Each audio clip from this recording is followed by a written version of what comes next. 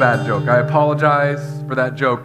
I told the sunrise service, I said, don't worry, the sermons are exactly the same, but what you don't plan for is that Red Bulls compound in your blood. So I had a Red Bull, and then we had a service here, Easter sunrise service. I did that to try to alleviate some pressure in this room. I thought there would be like 30 or 40 people who would subject themselves to an early morning service. There were 74 people that showed up. It was awesome. It was sweet. I loved it. Someone asked me, you would do that every week, wouldn't you? I said, hey, if people will come, I will preach, even if it's just like my wife, because she needs a lot of Jesus. I'm just kidding. I didn't say that. Now, maybe I did. Okay. I'm telling you, I had more Red Bulls, and then I had McDonald's, which I never have, so I feel fast and slow simultaneously. McDonald's slow, Red Bull fast, coffee, it's feeling really good.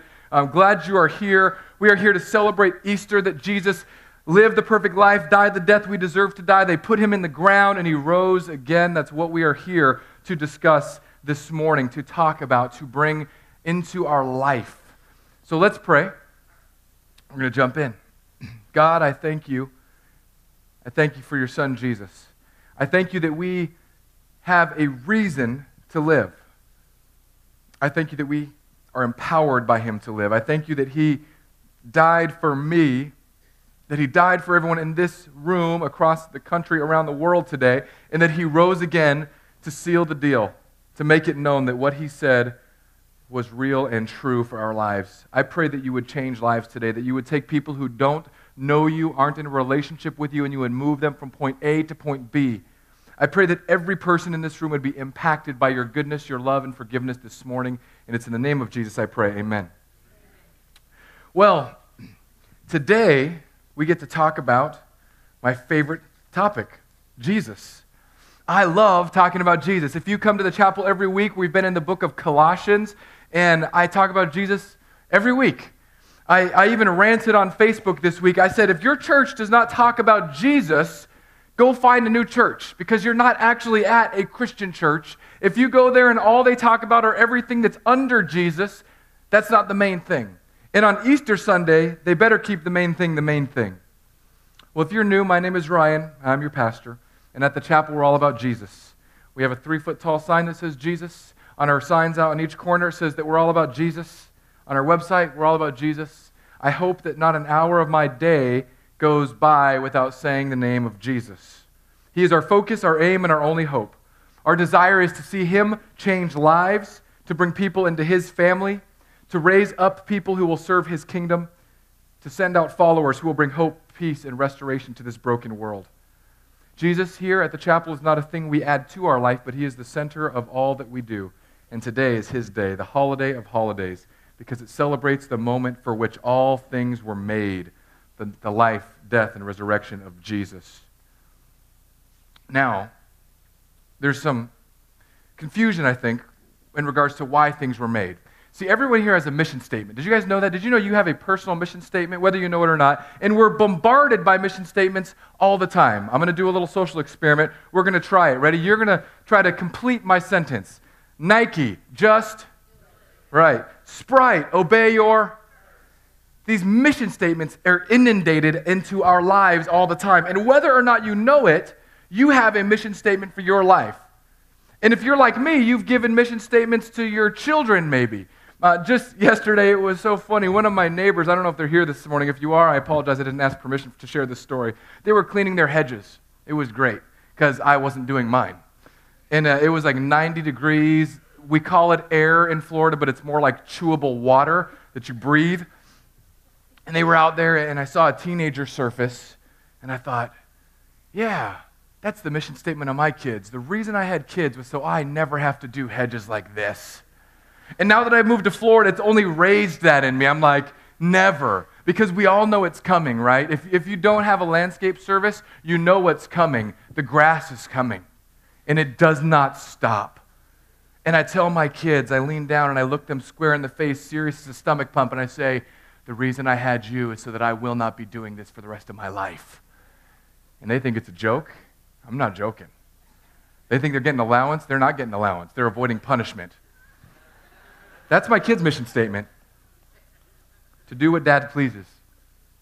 And actually, This is the mission statement that we all have, to do what Dad pleases. But Dad is God, our Heavenly Father. And when Jesus came to earth, he laid out his mission statement. And we're going to read that mission statement today. Then we're going to look at the characters in the resurrection story, the people that were all around Jesus' death and resurrection. And we're going to see where our stories fit into theirs. And we're going to find out how we can become freed from the things that plague us. So let's read Jesus' mission statement. In the beginning of his ministry, Luke chapter 4, he said this: "The Spirit of the Lord is upon me, because he has anointed me to proclaim good news to the poor. He has sent me to proclaim liberty, freedom to the captives, and recovering of sight to the blind, to set at liberty those who are oppressed." This was Jesus' mission statement. When he came with a mission, his mission was to set captives free, to give sight to the blind, to preach good news to the poor. Now, I know what some of you are thinking. As I read Jesus' mission statement, some of you are like, well, okay, he came to proclaim good news to the poor. And some of you in here are like, I'm poor, that's me. I got to let you know, by the global standard, the global historical standard, we are so wealthy, it's almost literally insane. If somebody from Jesus' era saw all that you own today, they would think you were some type of royalty. And I already know, I can see it in some of your college student and 20-something-year-old eyes. They would not think that I'm royalty. If you have a change of underwear, you're almost royal, okay? This is how rich we are. If you've got more than one pair of shoes, like I've got my suede shoes, I've got my Laker purple basketball shoes because the Lakers are the greatest team no matter what you say and how bad they're doing. I've got my black shoes, my brown shoes, my tennis shoes. I just got shoes. I have golf shoes. I have golf shoes. I have shoes to play a sport that I don't even play. Doesn't that seem weird? So I may not be poor in that sense. You may not be poor in that sense. But there is a spiritual poverty that afflicts suburbia. There is a spiritual poverty when you come into a place like anywhere in the United States, where you leave a city, you go into the suburbs, and you come into, let's just say hypothetically, there's a city called Fishhawk somewhere. And in Fishhawk, it's the most picturesque place you could ever imagine. I've never seen litter because they have little litter gremlins that sneak out and they have invisibility cloaks and they pull litter back into their litter homes. And every single night they go up and they hang the moss ever so cutely. It looks like a Pinterest ad walking right into the church. It's insane. And we have all this money, but we don't necessarily have the wealth that we think we have. We're poor spiritually because we're trying to stuff our spiritual appetite with physical things that never satisfy. Jesus has good news for you today. Jesus has good news for those who are held captive. And I know what you're thinking. I have not been held captive lately, Ryan. I know what others of you are thinking. My job holds me captive. And if you work for the military, it's probably true. Some of us are held captive to debt. Some of us are held captive in a marriage. We literally feel trapped, like we're running out of oxygen and the room is being pulled out from under us. Jesus has good news for you. He's come to proclaim freedom to you. And then he's also come to give us sight, to recover sight, to see spiritual things when our life is trying to be crowded out by non-spiritual things. The American dream puts a lens on. If you just get this car, if you just get this house, if you just have 2.5 kids, then you'll be happy, and it gets clouded. If you get this job, if you get this much in the retirement, and all of a sudden we can't see anything except for what the world is telling us we need to be happy, but we all know it's a dead end because we never end up happy. We're the country that's had the most stuff in the history of the world, and we're also the country with the highest rate of depression. That should tell us something. Sight is so valuable, and Jesus came to give you sight. I always think about this story. Whenever I think about being able to see, I think about this story that happened to my younger brother. He's here today. I don't know where you are. I apologize ahead of time. So I was playing catch with a hockey stick. It sounds worse than it is. Because in all humility, I'm just going to let you guys know, I am very coordinated and athletic. I'm the model of masculinity. My wife's nickname for me is 200 pounds of twisted steel and sex appeal. That's what she calls me every day we're at home. And I was playing hockey stick with my friend Tyson. I'm coordinated. Tyson is homeschooled. So If you're homeschooled, don't bust at me. You're way smarter. I barely passed public school. That's how dumb I am on the ladder, okay? So Tyson's smart, but couldn't throw a hockey stick to save his life. Not only were we playing catch, and we're big guys, 6'4", 6'5" at the time, over 200 pounds. We're playing catch with a hockey stick over a group of young children, which included our siblings, right? Do you see where this is going? So Tyson, the homeschooled, throwing to Ryan, the Greek Olympian. Tyson throws it. And I see it happening. It's like slow motion. It's a movie. It's bad. I see it just unfolding before my eyes. This is not going to end well. Tyson throws the hockey stick, and it doesn't go up. It goes more straight. And his brother's back was to the hockey stick. Said hockey stick flings around, hits his brother, his own brother, so I'm not angry yet, in the mouth. His lip splits open. The hockey stick breaks in two. One piece goes to the ground. I'll call that hockey stick part dead. The next piece turns into what I'll call a spear of death and destruction.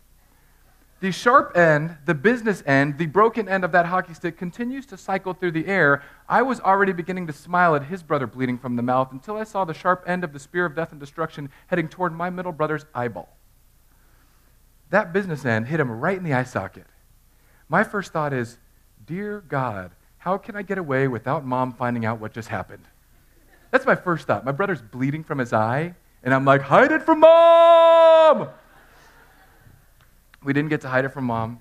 She gave me a hard time from the time that he got hit in the eye until yesterday. She's still doing it. Because Trent, poor baby Trent, he was the baby. You know when you have the baby, they get so spoiled. They get everything you never got. My bedtime was like 8 o'clock till I was 30. This kid got to have Fruit Loops when he was 2 and stay up till 10 at night playing video games. I love you, dude, wherever you are. I don't know. But he had a messed up eye. He couldn't cry out of that eye, I don't think at all, from that day until today. And he had the eye patch on every day. With that eye patch, my mom would, you could take your brother's eye out. I always told you, it's all fun and games till someone loses an eye. And I was like, you did tell me that. It's weird how that actually worked for once. But Trent, man, he couldn't see. And he's as ADD as that dog in the movie Up. So imagine you take Doug from Up and you put a thing over his eyeball, and then noise flickers over here. He's like, going all around. He couldn't, for a month, he was helpless. And all that to say, here's what happens in our life. We're like, oh, he's in the eye. Is he really here? Yeah, he's really here. Is he probably mad still? Probably, yeah. But we do that with our spiritual eyes, and it doesn't even faze us. We stick things in our eyes, and all of a sudden, we see Jesus clearly for like 30 minutes on a Sunday, and then we hit Monday, and there it is. It's like, I'm out of coffee. I've got bills to pay. I've got errands to do. My wife's mad at me. My kids are getting terrible grades. And it just piles over, and all of a sudden, we can't see, and we forget that the person who came to give us sight is within us saying, I'm ready, I'm here to open your eyes as soon as you're ready to admit that you need help. Well, these are the people, the kinds of people that God opens the eyes of. And I need you to know from the outset, if you're new here, if you don't know what we're about at the chapel, we're not about good people.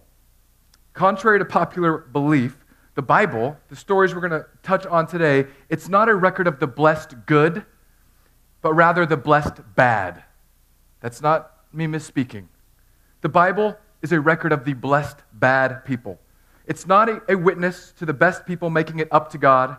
It's a witness of God making it down to the worst people like me and people like you. It's good news. Our assurance is anchored and must be anchored in the love and grace of God expressed in the glorious exchange in each of these stories we're going to hear today.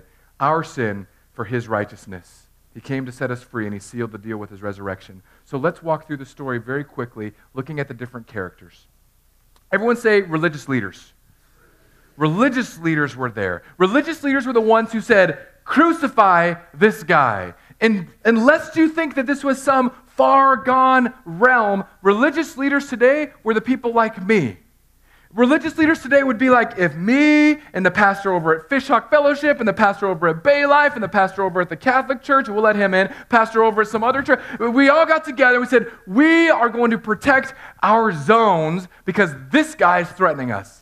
That's the same type of people that were doing this to Jesus. And God sent Jesus to die and rise again because he loves and wants to set free people from religion, people that are stuck in religion. Now, some of you are thinking, am I a religious person? Are you a religious person? I have a little test. It's called You Might Be a Legalist If. Are you ready to try it out? Okay, you just do it in your head, you play along, don't feel guilty. Jesus died for all your sin. So when you feel like, oh man, I really blew it there, know that Jesus came to set you free. So you might be a legalist if every time you sin, you start beating yourself up. You do one sin, whatever it is, you yell at somebody, you get angry at somebody, you lose your temper, you duct tape your kid to a tree, whatever your sin is, you think, I'm such a bad person. And you beat yourself up, and you beat yourself up, and you beat yourself up for a couple days, and after you've beat yourself up enough, you think, I've felt bad long enough. That's the sign that you are being a legalist in that area of your life. And we all have strains of it in our spiritual DNA. Because Jesus was beat up enough for all of your sins. Every sin that you've ever done. From the first time I sinned, which I don't know when it is. My mother tells me it was in the womb. I tend to agree with her. I said my first curse word when I was 2. Before I could say dad, I cursed. I could say mom and a bad word. I have no idea where I got it from, Mom, if you're watching. Just kidding. She's a saint. Saved by Jesus. You might be a legalist if you're one of those people who holds the records of wrong of other people in your life. If you're married or you're in a friendship and as soon as you get in an argument, you've got a book and it's got someone's name on it and it's got dates of every time they blew it in your relationship. You might be a legalist if. And I just found like 30 of you because your wife's like, doom, doom, doom, doom, doom, doom. And the husbands are like, do I elbow her? Is that legalism? I don't even know. You might be a legalist if you're consumed with following the rules, and when people break rules, you're the first person to point it out, but you never tend to be breaking any rules yourself. God came to set you free from that because every time you point the finger, it diverts spiritually and points to the cross and the empty tomb. Because Jesus paid for every sin. If you call yourself a Christian, if you follow Jesus, if he is your Lord, he has paid for every sin. If you beat yourself up, you're saying, Jesus, you weren't beat up just yet enough on the cross, so I'm going to beat myself up a little bit because if I just feel bad for 2 days, that equals some merits in your economy. That's not how Christianity works. Jesus came to set religious people free. Acts 13 tells us, and by Jesus, by him, everyone who believes is freed from everything from which you could not be freed by the law of Moses. The law of Moses was not meant to set people free. On the contrary, the law of Moses was meant to press you into a point where you said, I need something to get me out of this spiritual disaster that I'm in. The law of Moses was not to give you a set of rules and a ladder that says, you've made it, here's the spiritual stairs, all 639 of my laws, climb every law and come to the top. That's not how God works. He doesn't build a staircase and say, climb and try your best. He came down and got on a cross and put you on his back and raised you up. This is the good news for religious people like me and like some of you. Believe it or not, Christianity is not about good people getting better, primarily. It's good news for bad people coping with their failure to be good. I used to be the pretender of pretenders. I could hide sin better than all of y'all in here. You want to know how I know that? I'm a pastor. We are not allowed to sin, which is why I try to openly sin at least once a day. Because I sin behind closed doors at least 300 times. Because I'm impatient, I get angry, I get frustrated, and Jesus died for those things, and he is honing those out of me. He is working that out of me. It's not like I enjoy my sin, I hate it, and I keep going back to it. Jesus died to free me from the pressure, though, that can put on a religious person. Well, there's some other characters in these shenanigans. I love them. The political people. So you're religious, God died for you, loves you, saves you. Political people, there was a guy, his name was Pontius Pilate. God died to set us free from political maneuvering, political powers. Now, in case you're confusing the term, political maneuvering starts when you're like in middle school as a female. Like it's not just when you're voting. Political maneuvering starts in school. Because this kid wants to be in the cool crowd, and they want to be in this crowd, and they want to be in that crowd. And you know what? We actually just grow up and we just change the crowds. We want to be in this neighborhood, get our kids in this school district, have this money, drive this car. Jesus died to set us free from that type of political maneuvering because when he rose again, he proved once and for all that he was in charge not only of governing powers and authorities, he was in charge of life and death itself. This year's election year. Y'all have lost your mind. By y'all, I mean like America. we have 4 people, for the most part, who are vying to gain our approval and love and acceptance and ultimately our vote. We've got the trumpeters, we've got Cruz, we've got Clinton, and we've got those of you who are feeling the burn as it goes. It's one of those 4, most likely, unless Jesus rips the sky open. Dear God, please let that happen first. Jesus died to set them free and to set us free from the crazy Facebook shenanigans and reposting shenanigans that are going on. When Jesus comes back, he has a tattoo. I don't know if you knew that or not. I was getting interviewed for a podcast recently, and it was an audio podcast, but I was on Skype, and the guy interviewing me came from a more conservative church, and he said, "So you have tattoos, huh?" And he said, "What about that verse in Leviticus that says you can't mark your bodies with tattoos?" And I said, "What about the verse right before it that says don't shave your sideburns?" He didn't know that verse. But, obviously that's my life verse because everyone tells me the tattoo verse, so I'm like, you shave your burns, you equal sinner, and that you're forgiven of. And he said, "Well, you don't have to get one." I was like, "I wanted to be like my king," because when Jesus comes back, it says on his thigh is written King of Kings and Lord of Lords. Now, I know that's a weird place for a man to get a tattoo, but he's the God of the universe, so I'm not going to complain. And I know the Baptists are like, "Well, it could be on his robe." Well, not if you read the Greek. He is the King of Kings and the Lord of Lords. This year I'm going to recite Daniel 2:21 about 3,000 times. It says this: He changes times and seasons. He removes kings and sets up kings. He gives wisdom to the wise and knowledge to those who have understanding. This whole thing, Jesus died to save politicians. And he is in charge of all politicians. If you think that your vote trumps his sovereign power, you are sorely mistaken. If you think that one person can make America great again and his name doesn't start with J and rhyme with Jesus, you are sorely mistaken. If you think that there's somebody that's going to take wealth and move it around so that you can have more stuff, you might get that for a second, but that's not going to give you the happiness you think it's going to get. Because then you're going to have formerly rich people who are going to be angry. So make no mistake, there is one king, there is one Lord, every president is a pawn, every candidate is a chump in his hands. You don't have to clap for that. I don't want to make anybody mad and get my tax exemption status removed at this church.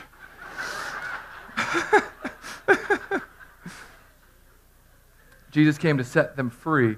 You might be the political person in your office who's always maneuvering to get the next leg up, to get the next promotion. Jesus died to set you free from that because he wants you to know you are accepted, you are loved because of what Jesus did, not because of what you do or don't do. Man, I hope Jesus comes back this year before Election Day. Some of you are the career types. Could you imagine being the guard at the tomb? This guy was literally just doing his job. Just doing his job.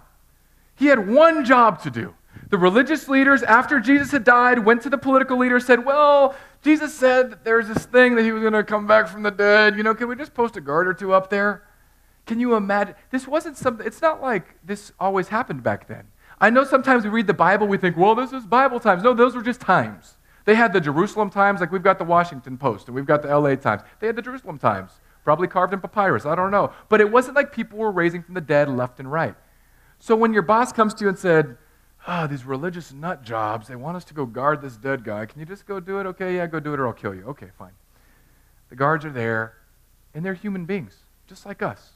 2 guys, probably younger than me, older than some of you, younger than some of you, standing there, shooting the breeze. Can you believe they have us guarding a dead guy? What do they think is going to happen? Like a zombie apocalypse? I don't know, man. I heard something crazy was going down. Let's just hang out here, make sure no one gets this. And then all of a sudden, 2 guys doing their job get confronted by angelic beings. Now, here's what happens. Sometimes we get so caught up in our career, we get so caught up in where God has us that we forget that God has us there for a purpose. We forget that our life is more than our job. I want you to know today, whether you go and work a 9 to 5 or a 9 to 9, or whether you work an overnight shift, whether you're a truck driver, whether you're a salesman, whether you stay at home and watch kids, your job is not your identity.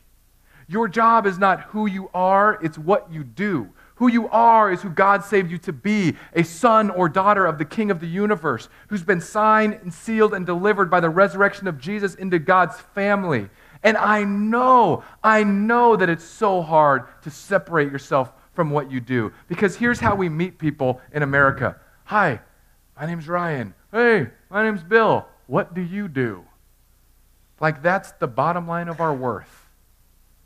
Instead of, hey, my name's Ryan. Hey, my name's Bill. It's an Australian guy with a sloppy drunk accent. How can I serve you today? What can I do to make your day happier? Have you ever asked a total stranger that? What can I do to make your day better? It shocks people. It's shocking to them. They will get a look of disgust in their face. What do you mean make my day better? That's what I mean, dummy. It's only a few syllables. I'm just kidding. Don't say that. Next part. Say the first part. But get out of what you do and become who you are. The guards couldn't do that, so they lied and were paid off to cover up the truth. But Jesus came to save you. You who are caught up in your jobs, you are caught up in what you do rather than who you are. He came to set you free from that. Next one's my favorite probably. Jesus came to save the outsiders. A girl named Mary Magdalene. She was a former prostitute, demon-possessed. She was on the outcast list. I don't know about you, but I feel like an outcast a lot of the time. I feel like an outcast because I know that I'm quirky. I get it. At first I thought, I just talked a lot, and then as I got older I realized, no, you're definitely weird. And my wife and my mother both affirm this, and I believe their opinions to be true, mostly. I'm with Mary Magdalene on the outskirts. I wasn't raised in the church. I don't like playing by church rules. I like playing by Bible rules. And that makes me an outsider. Some of you feel like you're on the outside. Some of you feel like there's no way that I could come to this club because this club is the shiny people club. This club are the people who behave correctly. Newsflash for all of you that think that. This club is for the people who misbehave all the time.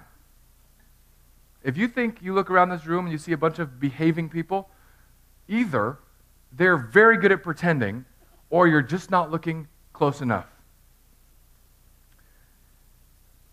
It's because we still believe that Christianity is about good people getting better, not a great and glorious Savior coming to get the wretches. Don't get me wrong, what we do is important, but it's infinitely less important than what Jesus has done. What we do is important, but it's infinitely less important than what Jesus has done. Mary was a prostitute and a woman. Now, I know that means nothing in 2016 America, like, oh, big deal, she's a woman. But in that culture, if you're a woman, your testimony did not count as much as a man's testimony. I mean, times were rough for women.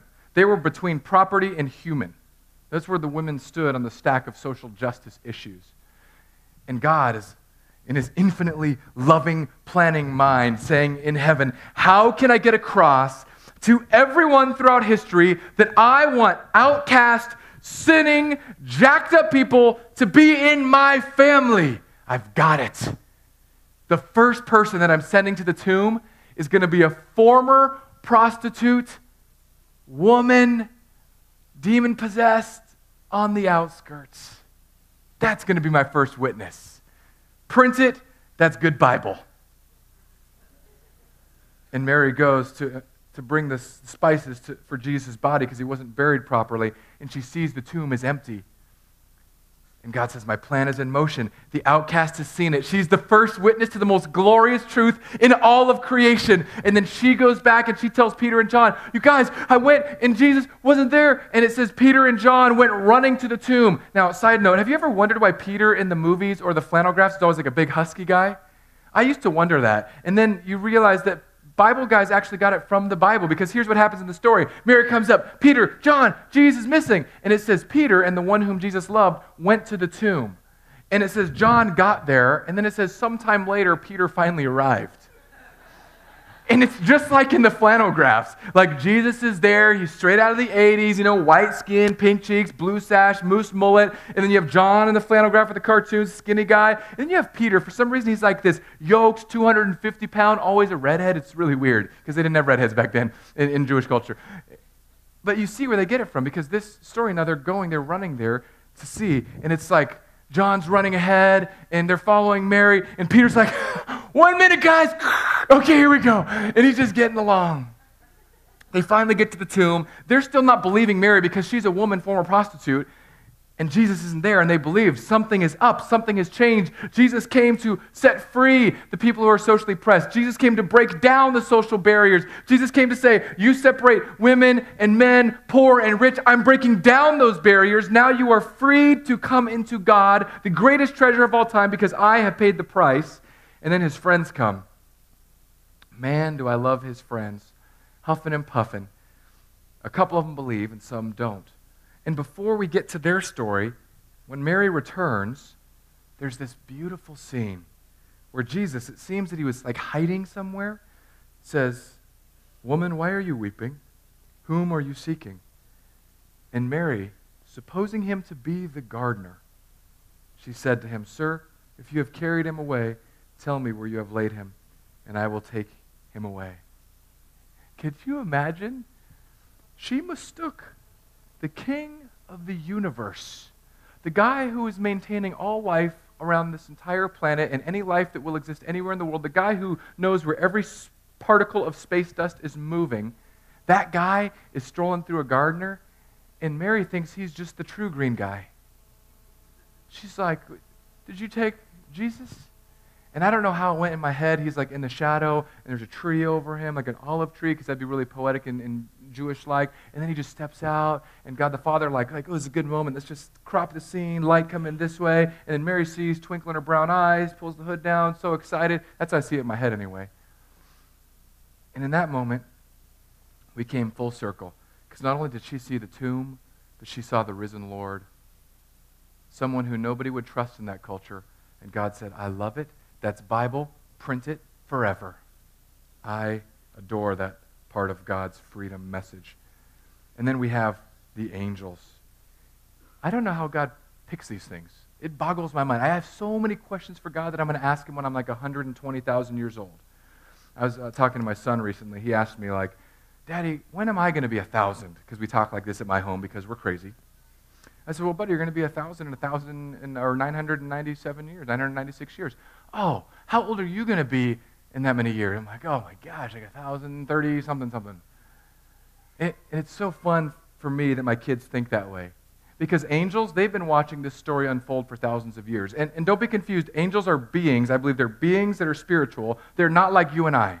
I know I've been to a bajillion funerals. I've done funerals. I've heard the funerals. And when somebody dies, I've heard it so many times, God has another angel.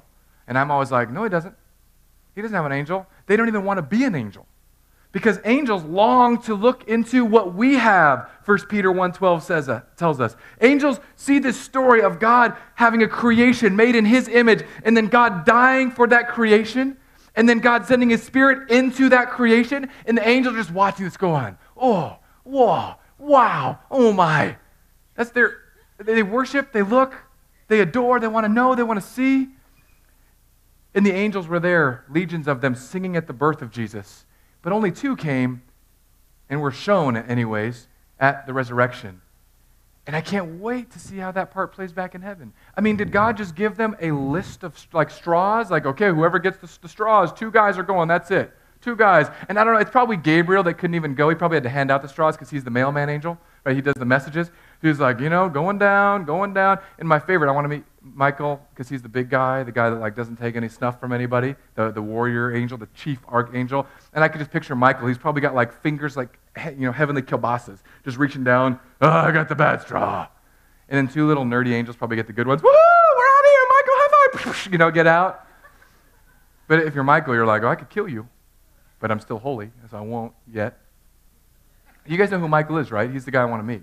He's the guy that when he got in a fight with Satan in Jude, it just has this like little altercation where Satan's trying to get in Moses' body, and it says Michael gets the body, and he doesn't even fight Satan. It's like he just walks away, and he's like, the Lord rebuke you. I'm not even scared.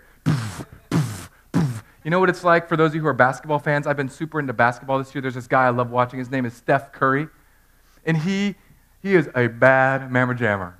He is like next level, I can do whatever I want. And there was this one game he was playing. He shot a 3 from the outside sideline right here. And as the ball left his hands, homie turned around as the ball's in the air and eyeballs down the other bench. Boom! And then it goes in. I'm like, that's cold. This is what Michael's like, and he wasn't that angel. I don't know how God picks the onlookers, but the angels, they're onlookers. They're looking into something they want to embrace. And so many of you are stuck in look mode. You know some of the facts, you know some of the stories, but you can't get out of this. I just have to look and see. I don't want to engage. I don't want to press in. I don't want to be a part of this family. I don't want to be a part of this restoration project that takes all that I have and pushes back the darkness and the brokenness in this world. I just want to be like the angels. I just want to look from the behind the scenes. I just want to kind of see it from a distance. Don't ask me to do anything. Jesus died and rose again to set you free from that. Because before he rose again, you were simply a human being in need of forgiveness under the wrath of God. And when Jesus rose again, I don't know if you're aware of what he did. When he died, he went and defeated sin and death forever. The moment that Satan thought he had won, his mouth was hooked with the grace of God. And God took over the keys to sin and death.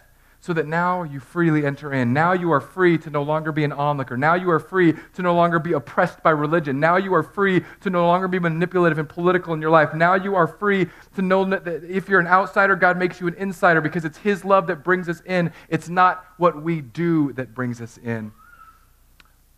And then we've got the followers of Jesus. Some of them believed, some did not. Some believers saw him and the followers said, I believe, I see you. And lest you don't realize this, they saw Jesus with their eyes. They touched him. Thomas doubted, the famous doubting Thomas. I can't wait to hit replay on that story. I don't know how Jesus did it, but in my mind, it once again goes something like this. Jesus appears in a room, and he says, I'm here, do you believe? And they're like, we believe. And the one guy in the corner like, I don't know if I believe yet. And I'm sure Jesus has so much fun, you guys. I mean, let's be honest. He gets to do what he wants. And he's got the hole here and there. And he's like, you want to believe? You want to believe? Put your finger in there. And that's, whenever you get that challenge, everyone backs down. There's nobody that's like, fine, I will. Oh, guess you are real. They knew. They ate breakfast with him. They walked with him. And then they carried that news for the rest of their life. Today is Easter 2016. What I'm proposing is that we make this year an Easter year, where we bring this good news of freedom, that Jesus came to die and set free all of these different types of people like you and me, and we bring it to our cities. Before our feet go from the bed to the floor, we're already thinking, how does God's forgiveness toward me shape my day today? Because tomorrow, some of you are going to realize that you forgot to buy coffee and that every store is closed on Easter in Florida. Tomorrow, some of you are going to go back to the Monday blues.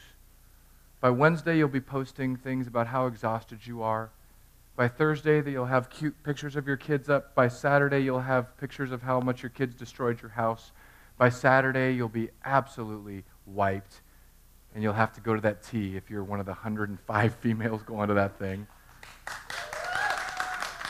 What is this? All the girls clapping for brewed leaves.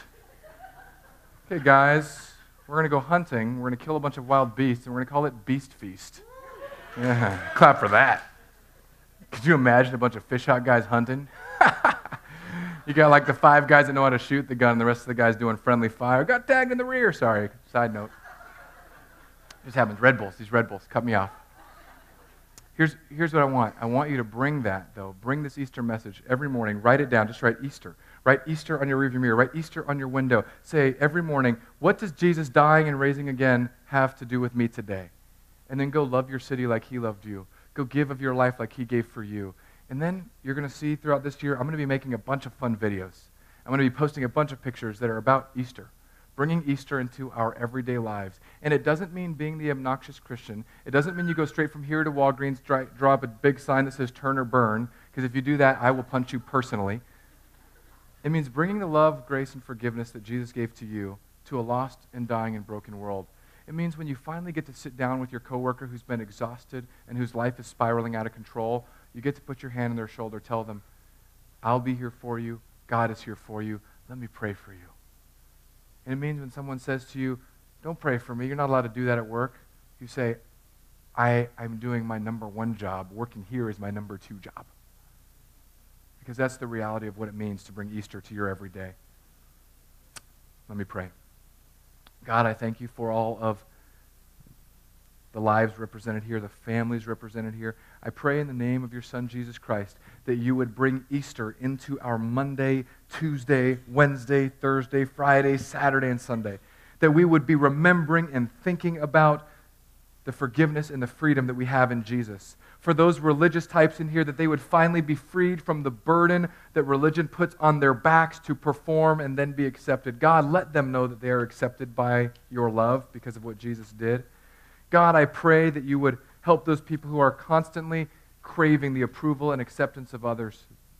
I pray that they would know that you love them and accept them because of what Jesus did when he rose again.